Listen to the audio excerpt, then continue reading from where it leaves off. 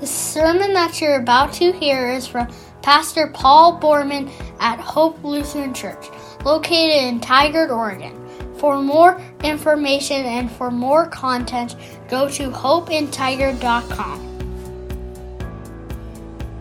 Lord Jesus, you know our hearts. You know the words that we need this morning. I ask you to come in your Holy Spirit, to open our hearts to you, to let go of the things we need to let go of so that we can hold on ever more closely to you. Amen.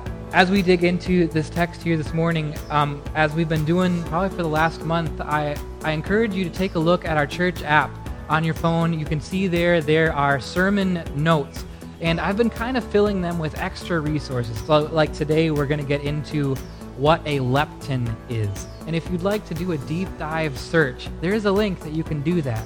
We're also going to be talking about maybe a couple statistics of giving in America. And if you'd like to deep dive on that, I've given you that resource as well. I've given a place where you can write down notes.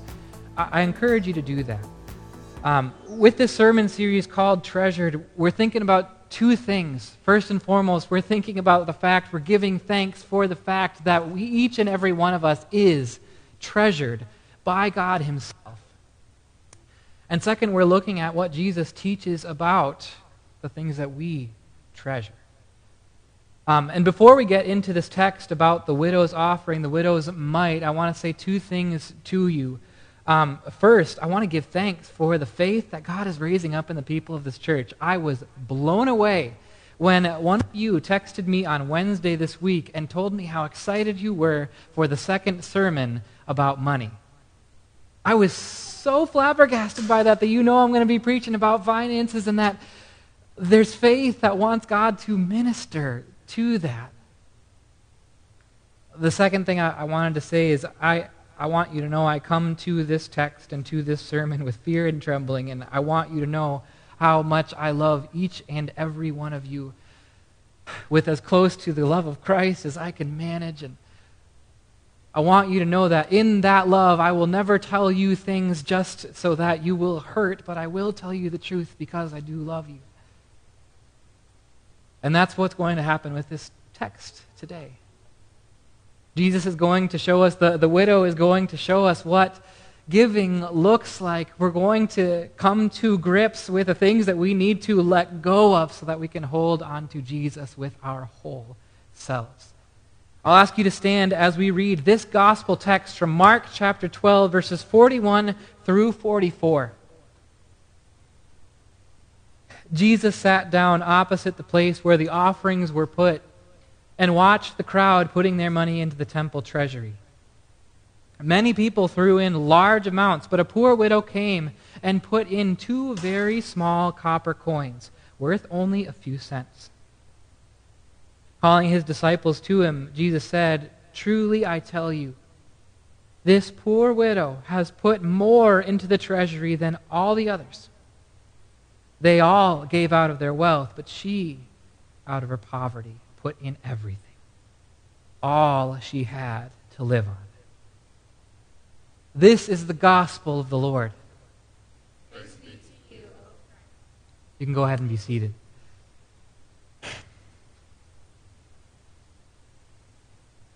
I am really glad that, in a sense, it's not me preaching today. I'm really glad that, in a sense, it's the widow and her actions and her heart and her message that gets to take center stage today. Now we see here, it was a quick gospel reading, right? What we know about a widow in that time is that she was economically bereft and that she was relationally, socially alone. She didn't have much. She had 2 coins to rub together, and that's it. And we are told that she put in everything. Everything. And I'm glad it's her that's teaching us about giving today. You know, you can't move past her gift very easily. it was generous. People try and minimize her gift a little bit. They try and make it seem like, yeah, it was generous, but it was a generally bad idea. Doesn't she get that when you give to the church, you're giving to its social programs? And so she is giving so much that she's going to need even more from the church. That gift was a bad idea. It's like if she was taking her last can of Chef Boyardee off of her shelf and giving it to her food pantry at church. Or if she was taking the check that she received from Social Security that was meant to keep the lights on and she gave it to her church and her lights get turned off. They try and minimize her gift, but no one can take that away from her. It's like Jesus said, she gave everything that she had to live on. Now, something that Jesus is doing here, he doesn't do it very often, but he uses comparative language here. He compares what she gave to what everybody else gave. He says that she gave more than everybody else. It's a comparison statement. And so if you make that comparison, what I did this week is I went in and I researched a few of these things so that I could make a comparison between one thing and the other. One thing that I found, and you can dig into this yourself, I researched Christian giving, and I found, depending on who you want to trust, that the average Christian gives between 1% and 3% of what they receive in income. You compare that to the 100% that the widow gave, and it seems unbalanced. You go in and compare that again, and I wanted to research what does the average person give, whether they're a Christian or not. This number increased a lot during the pandemic. That number is now between 1% and 5% that the average American gives, whether they are Christian or not. So you make that comparison, and you can make an observation about it. That giving in our country, in the church, it's not necessarily motivated by a love for Christ. Make one more comparison that we can take into account for ourselves, that percentage-wise, compared to the income of people during that time, percentage-wise, giving now is much lower than it was during the Great Depression. And again, I'm glad it's the widow. I'm glad it's her actions. I'm glad it's her message, because mine wouldn't stand up there. I'm glad it's her. What she does with her actions is she puts nails in the coffin of ungenerous giving. We had in our Old Testament text, we saw how Abram gave 10% of everything that he gave. And we can move forward in the Old Testament, and we can remember that God had a principle that he had put in place that said, my people will give 10% of everything that they have. And in that time, that was what you must give. You must give 10%. And you might ask, why 10%? It's because that's a number that dings you. You feel that in your budget, right? It allows you the opportunity to financially plan to give to God. It allows you the opportunity to trust God so that you can know that he will provide everything that you need. Moving along into the New Testament, we know this, that when Jesus died on the cross, he made away with that Old Testament covenant. And that in the New Testament, there's no mention of that 10%, that tithe.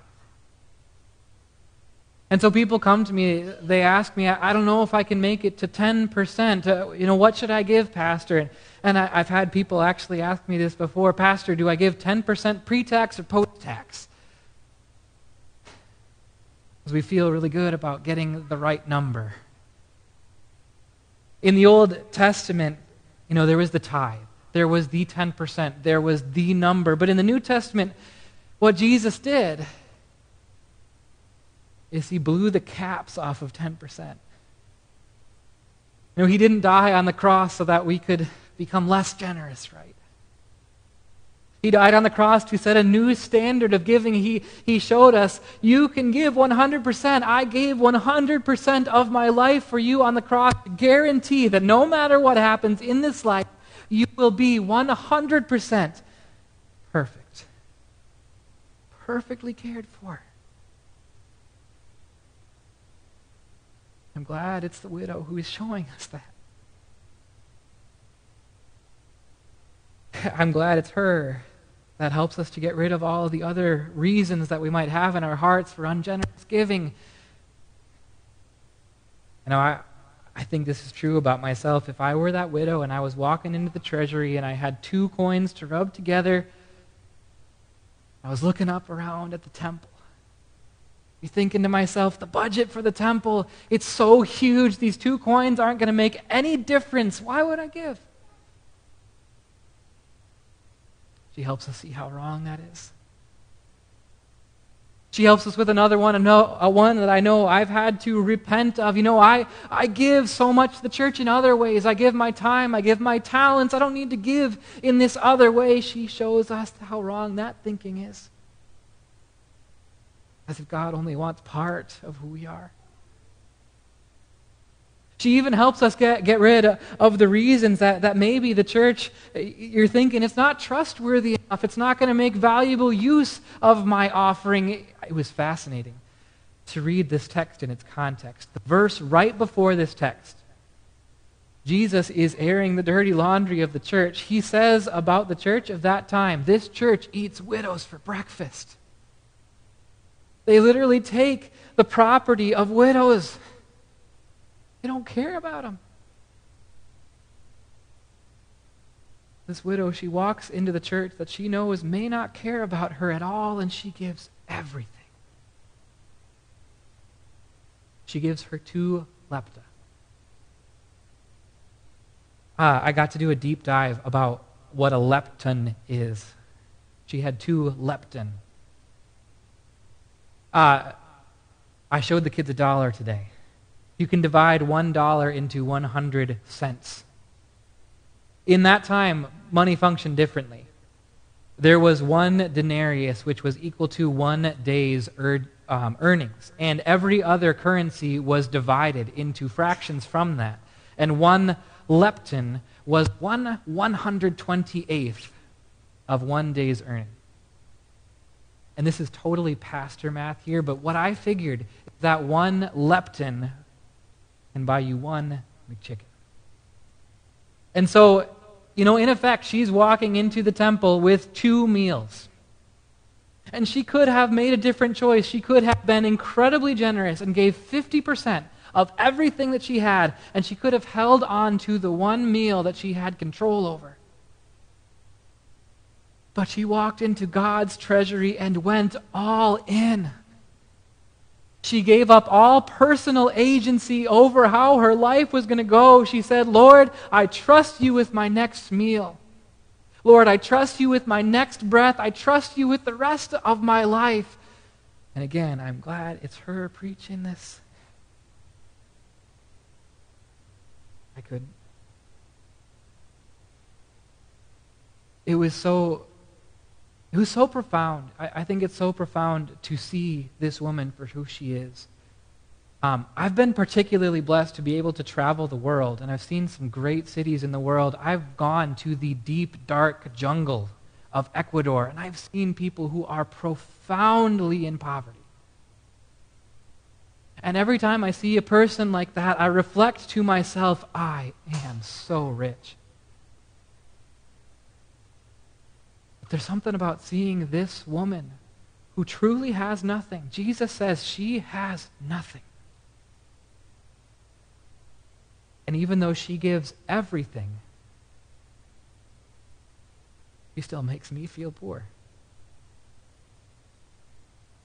No, it makes me think back. Maybe it can make you think into your life too.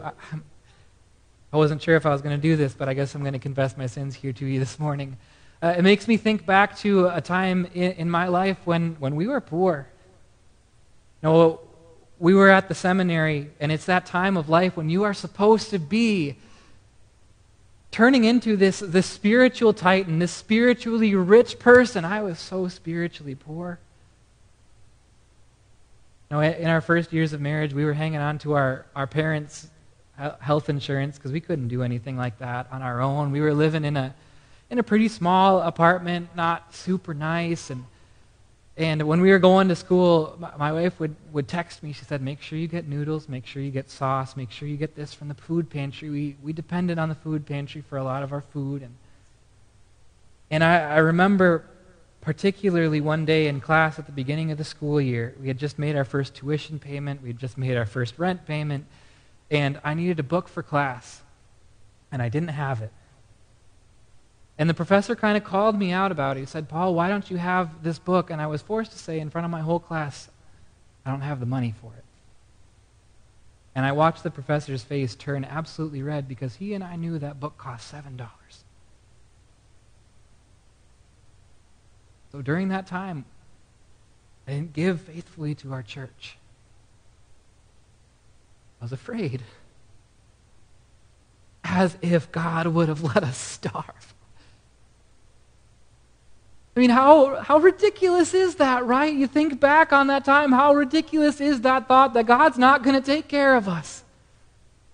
But that's what it is, right? It's fear. It's fear that stops us from being generous with our wealth. It's fear that stops us from giving other parts of ourselves, our faith, our trust to God. It's fear. Most of us probably aren't afraid that we're going to go home and starve today. But perhaps the fear that we're struggling with more than anything else is the fear that we are not going to be as okay if we don't take care of ourselves first. This is what I'm desperately trying to show you here this morning. That we are all spiritual widows in a way. We are all spiritually oppressed. We are poor. We're poor in percentage giving. We're poor in our faith towards God. We're poor in love towards other people. And we're poor in our relationships. In a sense, we are all spiritual widows. And I think that's a part of the point that the Spirit of God is helping us to see this morning. He's helping us to identify with this widow. He's helping us to identify with this widow so that we can start to see what she was seeing, so that we can start to know what she knew.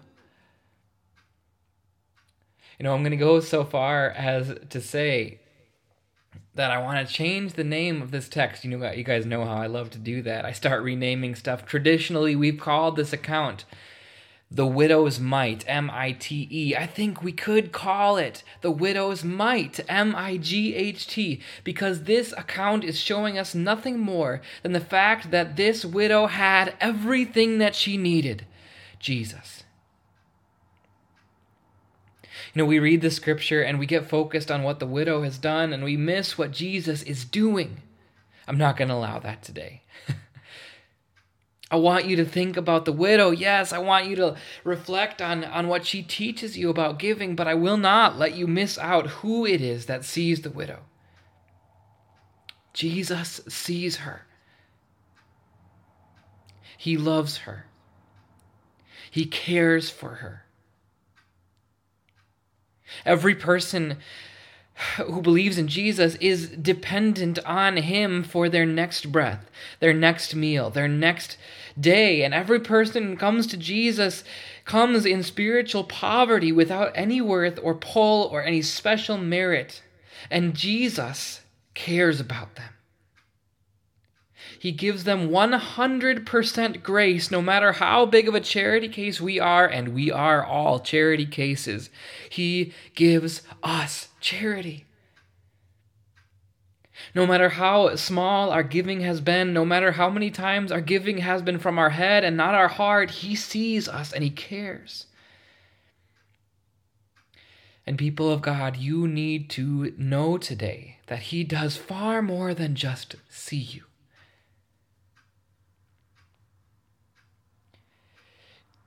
The woman, the widow, she throws in 2 lepta. Jesus throws in his entire life. Who did he do it for? His spiritual abusers. And what church was he dying for? The church that was a theological and moral mess. And why did he do it? So that he could give each of us his charity. And not just the grace of our next breath, and not just the grace of our next meal, but the grace of breaths that will never run out, and a feast that will never end, in a city of gold, and a perfect relationship with God. Jesus went all into God's treasury so that he could have you. That's how it works with Jesus. And I want you to hear me today. Hear me well on this. Everything that you give to Jesus, he gives back to you way better. You give him your sins, what does he give back? He gives back forgiveness. You give your death and your pain to Jesus, what do you get in return? Resurrection. You give your spiritual poverty to Jesus, what do you get? You get his wealth. You give your whole life to Jesus, what do you get? Nothing less than God himself. You see, that is what this is about today. It's seeing Jesus see you. Your fears, your sins, your doubts, your death, he sees you in all of it. And I want to tell you something. Jesus has never yet failed a single widow, and he's not going to start now. So go all in. Not just one lepta in your life. You can put in both. Here's why. It's because Jesus is truly the widow's mite. Let's pray. Lord Jesus, you know this about us. That's why you talked about it so much. You know that there is no topic on earth that reveals our spiritual poverty more than our earthly wealth. Forgive us for our faithlessness towards God and for our lovelessness towards people. And Lord, I pray that you use this word from your Spirit to transform this church into ever more generous people. We pray this in your name.